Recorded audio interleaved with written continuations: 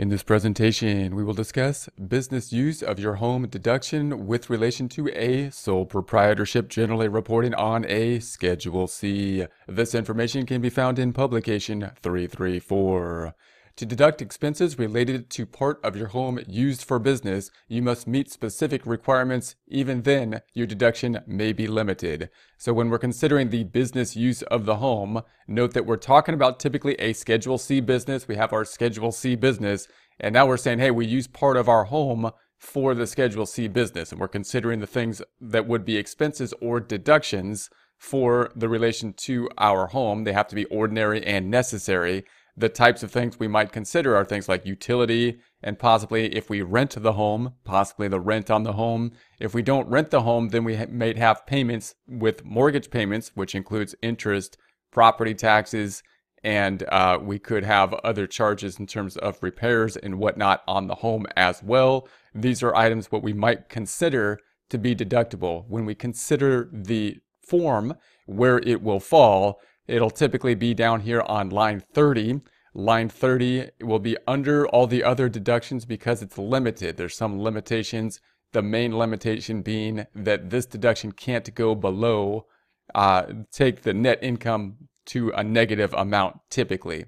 Also note there's going to be two ways that we can format this or calculate this. We have a simplified method, and then we've got the actual cost method. So we won't go into a lot of detail here for the example problem because it is a large topic, but we will give an example of this information as we go forward. Back to the text. To qualify to claim expenses for business use of your home, you must meet the following tests. Your use of business part of your home must be exclusive. However, there are exceptions. You could look at the exceptions later, but typically we're looking for exclusive use of the home. So if we're talking about like a home office or something like that, the home office isn't an office that would be an office part-time and then be used for personal use at a different time. Typically the part that's the home office that's going to be for business use needs to be exclusively for business in order to qualify. B, regular. C, for your business. And 2, the business part of your home must be one of the following. Your principal place of business, defined later. So it's going to be your principal place of business, your main place of business. We'll define that later as well. B, a place where you meet or deal with patients, clients, or customers in the normal course of your business. So if it's like your meeting place, if your type of business is, say, some type of service business like a doctor or something like that, and you meet clients regularly in that space. Or C, a separate structure not attached to your home you use in connection with your business. So we're thinking about it's on our property then, our property that we have possibly, but it's not attached to the home that we typically would live in, something that would be separate from the home, a separate structure to the home. So now we'll talk about exclusive use. That's one of the tests that generally we should meet we need to meet. In most cases, there are exceptions for to take the deduction. So what does it mean for exclusive use? To qualify under the exclusive use test, you must use a specific area of your home only for your trade or business. The area used for business can be a room or other separately identified space. So we have to use something exclusively for the business. Now you would think that that would include just a room, meaning that the room that you have has to be just for business. But it also says here it's other separately identifiable space. And that doesn't indicate that it has to be a room or a separate room in the home. We can have some identified space that is solely for the business use. The space does not need to be marked off by a permanent partition. So in other words, it doesn't have to be a wall in the structure of the home to designate a specific space that is used for business. If we mark out a space that is our home office and it's not taking up the entire room, but we have a designated space that we do just for business in that space, then that could possibly qualify for the exclusive use test. You do not meet the requirements of the exclusive use test if you use the area in question both for business and personal purposes. So if we're talking about like the living room where we do work on the kitchen table and whatnot and watch TV, and that's the same area that we have for our personal use, then that area is used for both business and personal, typically wouldn't qualify then for the exclusive use test. Example, You are an attorney and use a den in your home to write legal briefs and prepare clients' tax returns. Your family also uses the den for recreation. The den is not used exclusively for your profession, so you cannot claim a business deduction for it. So in that case, the entire den is used for the work of the attorney, but it's also used for recreational purposes, and therefore it doesn't meet the exclusive use test. Exceptions to exclusive use. You do not have to meet the exclusive use test to the extent you use part of your home in either the following ways. 1, for the storage of inventory or product samples. So when we're considering the storage use, then we may have an exception to the exclusive use test. And 2, a daycare facility. So if you have a daycare facility, then you have some more specific rules or some different type of rules related to the regulations or the claiming of this deduction for a daycare facility. For an explanation of these exceptions, you can see publication 587. So if these apply to you, go to the IRS website, irs.gov, type in publication or PUB 587, business use of your home, including use by daycare providers. Regular use. What does the term regular use mean? To qualify under the regular use test, you must use a specific area of your home for business on a continuing basis. You do not meet the test if your business use of the area is only occasional or incidental, even if you do not use that area for any other purpose. Principal place of business. What does it mean to be the principal place of business? You can have more than one business location, including your home, for a single trade or business. So of course it's possible for us to have a business and be doing business in multiple different locations, one of those locations being our home. Back to the text. To qualify to deduct the expenses for the business use of your home under the principal place of business test, your home must be your principal place of business for that business. So we have to have the principal place of business be the home, even though we can work in other locations. What does it mean? How do we qualify for that principal place of business? Back to the text. To determine your principal place of business, you must consider all the facts and circumstances. So note, the principal place of business isn't going to be something that's going to be cut and dry for every type of business, because every type of business is different. So we have to consider the circumstances of that particular business to consider whether or not we can have the home as the principal place of business. Back to the text. Your home office will qualify as your principal place of business for deducting expenses for its use if you meet the following requirements. You use it exclusively and regularly for administrative or management activities of your business. So we have the administrative and management type of activities. Note that the code is focusing on these areas, administrative and management type of activities, in order to qualify for the test for the principal place of business. And this is probably good for most small businesses, because if you have an office in the home, you probably do the administrative and management type of activities, the planning of the business and the operating of the business, the logistic type things of the business from that home office. Back to the text. You have no other fixed location where you conduct substantial administrative or management activities of your business. Note that we have a key term of substantial, so that means that we could have another place where we do some administrative or management type activities, but the principal place should be our home in order to qualify. Also note that it doesn't mean that we can't have another place where we could do work, and you might get this mixed up from the qualifications for a home office that was there in prior years if we were an employee. There's different type of regulations if we were trying to qualify for a home office as an employee, a W-2 employee. Here we're considering the home office with regards to our business, our Schedule C business.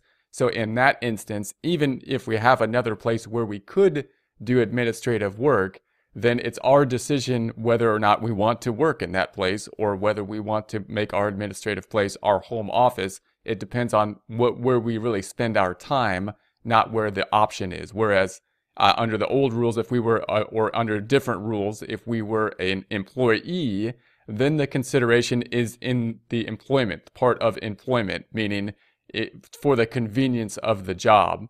And so we don't have that significance here because obviously it's our business. And so when we're considering where we're going to do our administrative work, we're considering our convenience for our business work. Alternatively, If you use your home exclusively and regularly for your business, but your home office does not qualify as your principal place of business based on the previous rules, you determine your principal place of business based on the following factors: the relative importance of the activities performed at each location. If the relative importance factor does not determine your principal place of business, you also can consider the time spent in each location.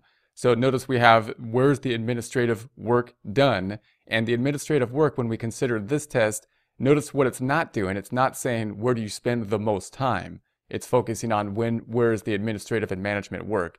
If we go to these tests, then we're talking about the relevant importance of the activities performed. So you're going to consider where's my most important work done, and then we go to the next test here of the time test. Where do you spend the most time? If, after considering your business locations, your home cannot be identified as your principal place of business, you cannot deduct home office expenses. However, other ways to qualify to deduct home office expenses, see publication 587. So if you don't qualify under these regulations, these are kind of like the standard where most people would qualify for most types of industries. But again, if you have something like inventory, or if you're in a situation where you have a daycare facility, or possibly other types of situations, if you don't qualify here, then you could take a look at publication 587. Go to the IRS website, irs.gov, type in pub or publication 587, and just see if you qualify in any other format to take the business use of the home deduction. Deduction limit: if your gross income from the business use of your home equals or exceeds your total business expenses, excluding depreciation, you can deduct all your business expenses related to the use of your home. If your gross income from the business use is less than your total expenses, your deduction for certain expenses for the business use of your home is limited. So note, as we consider here, this deduction is going to be down here on line 30. One of the reasons that's the case is because if this number goes down below 0, then we're going to be limited to the amount of deduction. In other words, the home office can't generally take us into a negative number. It's possible for the Schedule C to have negative number, meaning we have a net loss, and that loss would then flow over to the Schedule C and possibly be taken against other income. And the IRS, of course, is very skeptical of losses because of that. They're skeptical of having losses, because that could people could take advantage of losses and take the deduction against other income. So one of the ways they restrict that is with this particular type of deduction. The business use of the home can't generally take us into a loss on the Schedule C, which we can then use to deduct for other types of income. Back to the text.